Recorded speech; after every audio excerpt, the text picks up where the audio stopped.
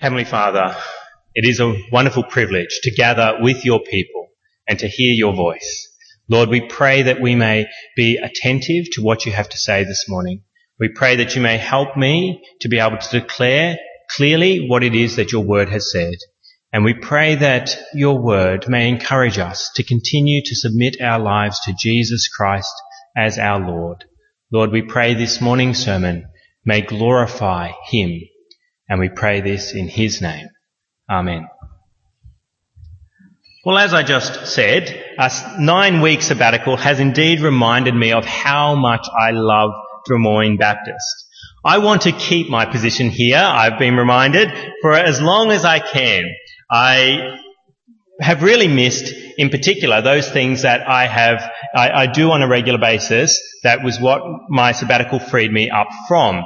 And those in particular are the pastoral visits, meeting with people, talking to them about Jesus Christ, reading the Bible with them and praying with them, preparing Bible studies and running Bible studies. It's a great privilege to be able to sit down with people and study the Word in depth with people. And of course, preparing sermons and preaching sermons. While I preached on my sabbatical, they were all old sermons. They were just reruns for me, so they weren't particularly edifying to my own soul other than a reminder of what I've already learned in the past. Whereas when I preach fresh sermons here at Drummoyne Baptist, I am changed each week. I preach those sermons to myself before I preach them to you. And one of the things that I pray regularly on my prayer list for my sermons is that I would be changed and transformed before I then get up and try and tell others to listen to the Word of God, that I have listened to it first. And so it is wonderful to be back. But I'm reminded by this passage that we're going to look at today, that there have been many pastors before me at Drummoyne Baptist, and in all likelihood there will be many pastors after me. Why is that? Well, at the very least, I will die one day, and I will no longer be able to be the pastor of Drummoyne Baptist. You may like me at this point and want to have me here, and I have had some encouragements from people at Drummoyne Baptist that they love having me back, and they welcome me back with joy, and I love being here. And that is wonderful, that a church loves its pastor and the pastor loves the people. But I cannot always continue in this office. And that may sound like a very morbid note to strike when I return from a time away, but that is part of the point of this passage that we're going to be looking at this morning. We pick up where I left off at Hebrews chapter 7, and we'll be looking at verses 23 through to verse 25 this morning. And what we're going to be looking at is the subject of priests. And we've been looking at that as we've looked at Hebrews 7 in the past. And this morning, the first thing that we notice from verse 23 is that there's been many Levitical priests. There's been many Levitical priests, and that's my first main point this morning. The priests of Levi were many. The priests of Levi were many. And you see that in verse 23. It says, "Now there have been many of those priests." And of course, the "those" is speaking about the Levitical priests, which have been spoken about in verses 11 and following of Hebrews chapter 7. And so the author is setting up, firstly, for us to understand that there's been many priests.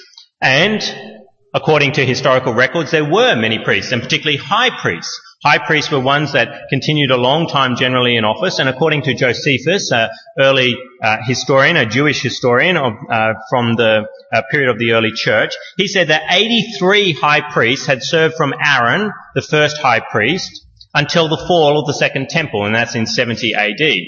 So from Aaron in the Old Testament all the way through past the life of Jesus, his death and resurrection, on to AD 70, there were 83 high priests. And you may think, that's quite a few. But why is it that there were so many Levitical priests? Well, that brings me to my second main point. If you want to follow my main points, they're there on the back of the church bulletin. My second is the priests of Levi died. And that is what verse 23 emphasizes as well. There have been many of those priests. Why? Since death prevented them from continuing in office, since they died. Now, we've got to remember that the Levitical priests had the same problem that everybody has. What's that problem? Sin. And what's the consequence of that problem of sin? Well, it's death. Romans 5:12 says, "Therefore, just as sin entered the world through one man, and death through sin, and in this way death came to all men because all sinned," and then it goes on to speak about Christ, but he's emphasizing that death came to all men because all sinned, and that includes the Levitical priests, and that includes the high priests. It's not as though the priests were sinners and they died, and the high priests were somehow pure and righteous and they didn't die. No, we recognize that high priests sinned as well, and the author of Hebrews has emphasized that fact back in Hebrews chapter 5. Flip back with me to page 1186 of your church Bibles. Hebrews chapter 5 verse 1. It says, "Every high priest is selected from among men and is appointed to represent them in matters related to God, to offer gifts and sacrifices for sins. He is able to deal gently with those who are ignorant and going astray, since he himself is subject to weakness." That's the high priest. He's subject to weakness. And then verse 3, "This is why he has to offer sacrifices for his own sins, as well as for the sins of the people." The high priest was very much exalted in the community of Israel, but he's still a sinner. And what does that mean? He still dies. Because if you sin, you die. That's the way it works. Those who rebel against God end up dying for their sin. Then we come to the question, well, okay, so there were many Levites, and we can see that the reason was because Levitical priests, and the reason was that they were so many is because they kept on dying, because they kept on sinning. What is the result of all that sinning and dying? Well, that's my third main point this morning. The priests of Levi could not continue in office. The priests of Levi could not continue in office. And we see that in verse 23 as well. It says, "Now there have been many of those priests, since death prevented them from continuing in office." They could not continue in that office. As the priests were not free from sin and death, the priests were not able to continue doing the role of a priest. Because it's quite clear that if you are no longer alive, then you can no longer have the position that you had previously. We've got a state election coming up, and all very soon, and things are starting to get heated up in the media about it. No dead person is running for office. It would just be absurd to think that you could put someone forward for office who is not alive. And it is true that many people have served as politicians in Australia, but they continue to die, which is why, part of the reason why we continue to need more politicians, people to take that job, which I would not want, of being a politician. We need people to come along and take that. They sometimes get excluded from office, they're voted out, but sometimes they pass away. And so they can no longer perform that office. And that is what happens with the Levitical priests. There's many. Why? Because they die, which then means they can't continue in office. No matter how much you love them, you can't say, yes, this is still our priest. Once they're gone, they're gone. And so we see a provision in the Old Testament, in that passage we read from Numbers, for this very problem that is going on. We see with the very first high priest Aaron that there was a provision made for when he passed away, and then we see that happening. In Numbers chapter 20 verse 25, God says, "Get Aaron and his son Eleazar and take them up Mount Hor, remove Aaron's garments and put them on his son Eleazar, for Aaron will be gathered to his people, he will die there." We see God recognizing that Adam's about to die. But that does not mean that the high priest office is discontinued. No, it will be passed on to Eleazar, his son.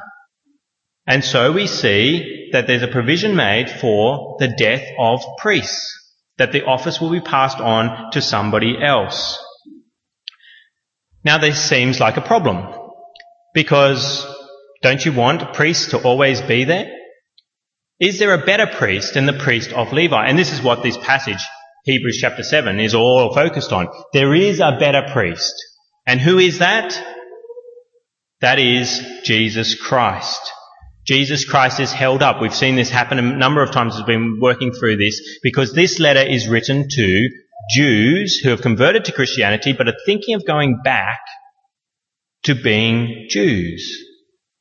And so the author is reminding them, watch what you're doing. You're trading in what you have now as a Christian for a system that has priests who die and who therefore cannot continue in office. So how is Jesus better as a priest?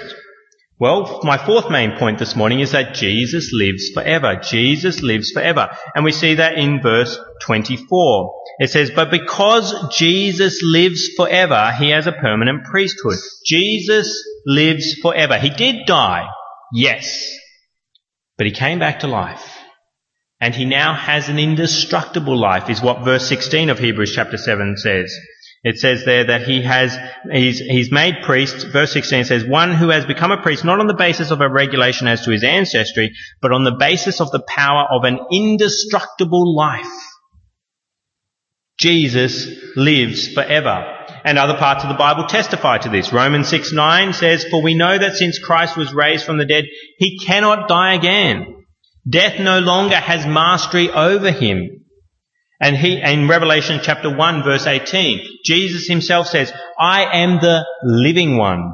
I was dead, and behold, I am alive forever and ever, and I hold the keys of death and Hades. So Jesus is better than those priests. Why? Because he lives forever. But how does that make him better? Well, that brings me to my fifth main point this morning. Jesus has a permanent priesthood. Jesus has a permanent priesthood, and that's there for us in verse 24 as well. But because Jesus lives forever, he has a permanent priesthood.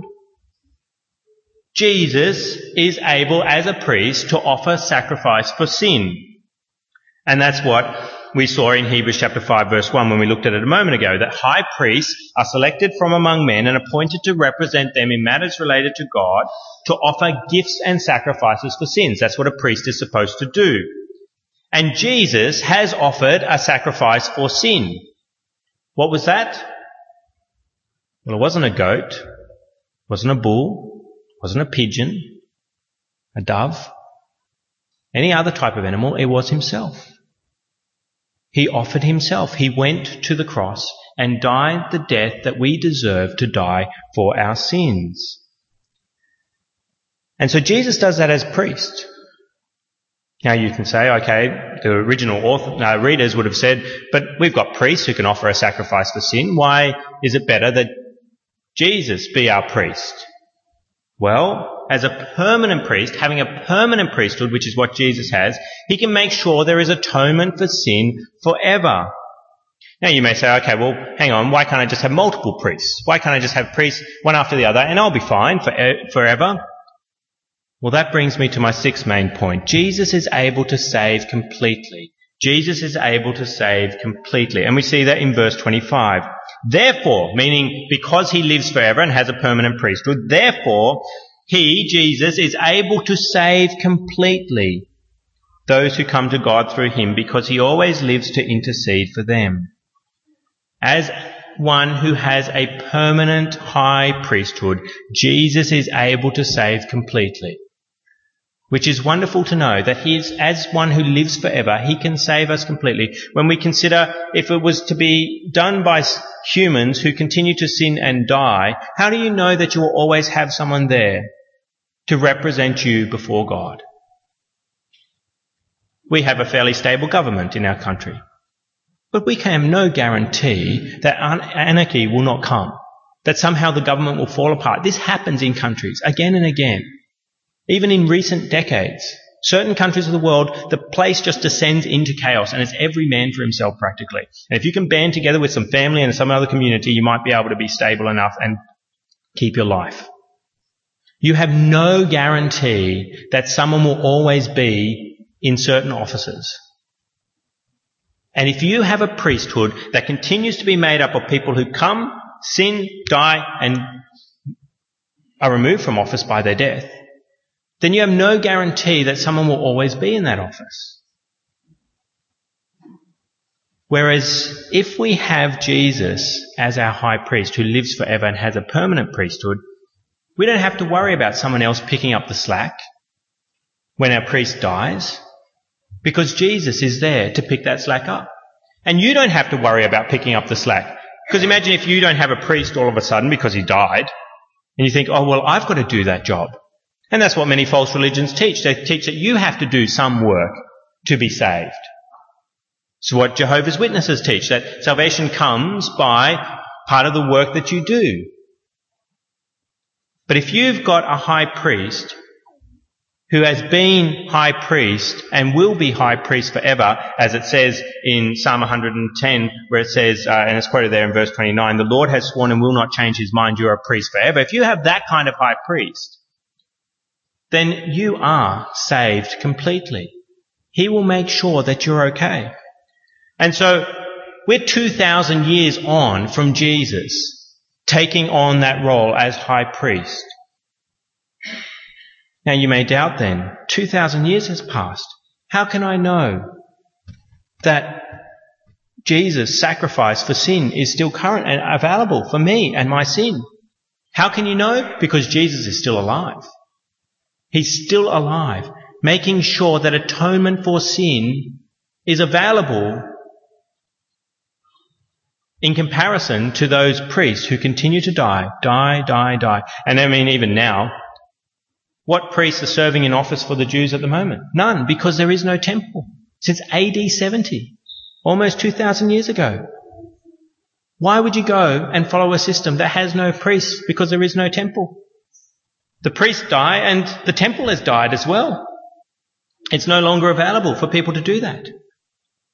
Now the question then is, who does Jesus save completely? If he is able to save completely as a high priest who's permanently priest because he lives forever, who does he save? Well, that brings me to my seventh main point. Jesus saves those who come to God through him, and that's there in verse 25 as well. Therefore, he is able to save completely those who come to God through him. There's no universalism in the Bible. What's universalism? The belief that everybody makes it to heaven anyway. And that Jesus' payment at the cross, it was for everyone. Every single individual. Jesus died for the whole world, meaning every single individual, which means that even if they reject God while they're here in this world, eventually, somehow, they will make it to heaven. No, Jesus did not die for everyone. Because we see that there. He is not high priest for everyone. He is able to save completely those who come to God through him. Not those who come to God. Many people say, oh yes, I come to God. Through all kinds of religions. They have God as their God. But they do not come to God through Jesus. Those are the ones who are saved completely. Those who come to God through Jesus. And how does that happen? How do you come to God through Jesus? Well, it's by repentance and faith. The Bible tells us in numerous passages that we need to repent of our sins, turn away from our sins, and believe that Jesus Christ died for us. If we do that, we're coming to God through him. We're trusting in Jesus Christ for our salvation. But the question you may ask, well, how does Jesus save you in his office as high priest? You come to God in repentance and faith and his sacrifice is there. How do you know that he's performing that office, that it's going to be okay for you? Well, that brings me to my eighth main point this morning. Jesus always lives to intercede for us. Jesus always lives to intercede for us. And that's there in verse 25. It says, therefore he is able to save completely those who come to God through him. Why? Because he always lives to intercede for them. Jesus has a permanent high priest, and he does not take that role lightly. Imagine if you had a permanent office. Office as in position, job, not a building. Imagine you have a permanent position. Would you kick your heels up a bit if you knew that you didn't have to do that job all the time because you've got the job? It's okay. You live forever. You continue in the office. You have a permanent position. Now you might wonder, Jesus lives forever, has this permanent position. How do I know that he is saving completely? How do I know he's doing that job? Well, the Bible tells you. He always lives to intercede for us. He always lives to intercede for us. He lives to do his job. And what is his job? It's to intercede on your behalf to God. Remember what we said, those who are saved, they're people who come to God through him. Jesus is there between us and God, interceding. Another way you could translate the word intercede is appeal. He's appealing to God. Like someone who comes before you and the judge or before a king, interceding on your behalf. And that's what Jesus does. What does he intercede on our behalf for? Well, 1 John 2 verse 1 gives us a hint of that. It says, "My dear children, I write this to you so that you will not sin." Which is what we should be doing as Christians, not sinning. "But if anybody sins, we have one who speaks to the Father in our defense, Jesus Christ, the righteous one." Isn't that marvelous? That you have a permanent priest who is always living to intercede on your behalf. When you sin, he's there, interceding, saying, "It's okay. Sacrifice is made." His sins are forgiven. Joel's sins are forgiven as he goes through this week, and he will sin many times. Joel won't confess all his sins because Joel's oblivious to a good bunch of them. Jesus knows them. And thankfully, Jesus intercedes on my behalf. And he does so on yours as well. If you come to God through him, if you come to God through repentance and faith, you have an advocate at the right hand of God who has a permanent position there. And he lives to do the job. Most of you do have jobs. Do you live to do your job? Jesus does. He lives to do that job of interceding on your behalf. Now, as I said before, I missed you greatly while I was on my 9-week sabbatical. And you may have missed me, which is wonderful as well. And as I said before, that's wonderful if the sheep love the pastor and the pastor loves the sheep. But you must remember, I am not your high priest. Your relationship with God is not dependent upon me as your pastor or any of the other elders of this church. We may be able to have an influence on your life, definitely, your relationship with God. By the things that we say, by the things that we do, we can have a big influence, and we're accountable to God for that influence.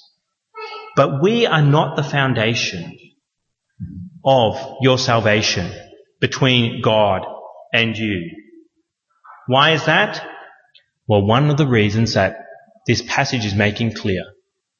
Why does he not use human pastors to be that one that comes between God and the people? Because we are mortal and we die. I one day will die, and I will no longer be able to be the pastor of Des Moines Baptist. And that goes for any other pastor you may have. If you are at a different church or you go to a different church and you have a pastor there and you really like him and you think he's really great, he will one day die. And what are you going to do then? What are you going to do then when he's no longer in office and you've been dependent upon him for your relationship with God? That is why, as much as you like me, you must remember that it is Jesus who is your high priest. He is your chief shepherd. There are other shepherds, yes, that God puts into your life to help you. But there is a chief shepherd, and he is the one that is far superior to any human being. For many reasons, and one is the fact that he lives forever. You can always rely on him. Everybody else around you may pass away, but you can remember that Jesus Christ has not passed away. He is there. He is before the Father. He is an advocate on your behalf, and he always lives to make sure that you are right with God. So the question is, do you have a high priest who lives forever, who has a permanent priesthood, who saves completely? He is able to save completely and always lives to intercede for you. If you have Jesus as your high priest, if he is the one that you belong to, then know that you are saved completely and rejoice in that fact. Praise God that you have an advocate on your behalf at the throne of God, and you will always have an advocate there. There are so many words in that few verses that I could just go on and on about. But just recognize that he is there. He is able to save completely those who come to God through him, because he always lives to intercede for them. Praise God for verses like this that remind us of how we relate to God. Do you have Jesus as your high priest? And so then are you saved completely? Let's come before our God in prayer. Let us speak to him. Heavenly Father, we thank you for the precious nature of your word, that it does apply to our lives, even so many years removed from when it was written. Lord, we thank you that it reminds us of how superior Jesus Christ is to any other person, to any other priest, to any other pastor or teacher, that he is our teacher, he is our pastor, and he is our high priest, because he always lives to intercede for us. He always lives and has a permanent priesthood. Lord, we pray that each and every one of us in this room today may have Jesus Christ as our high priest. May we accept no other substitute for him. May we come to you through him and him alone, and then have that glorious knowledge of knowing that we have someone who stands and lives to intercede for us before you. Lord, we pray that we, as people who do have him as our high priest, may continue to remember this truth, and may we take great delight in it. May it spur us on to live for you, and may we praise your name accordingly. And we pray this in Christ's name. Amen.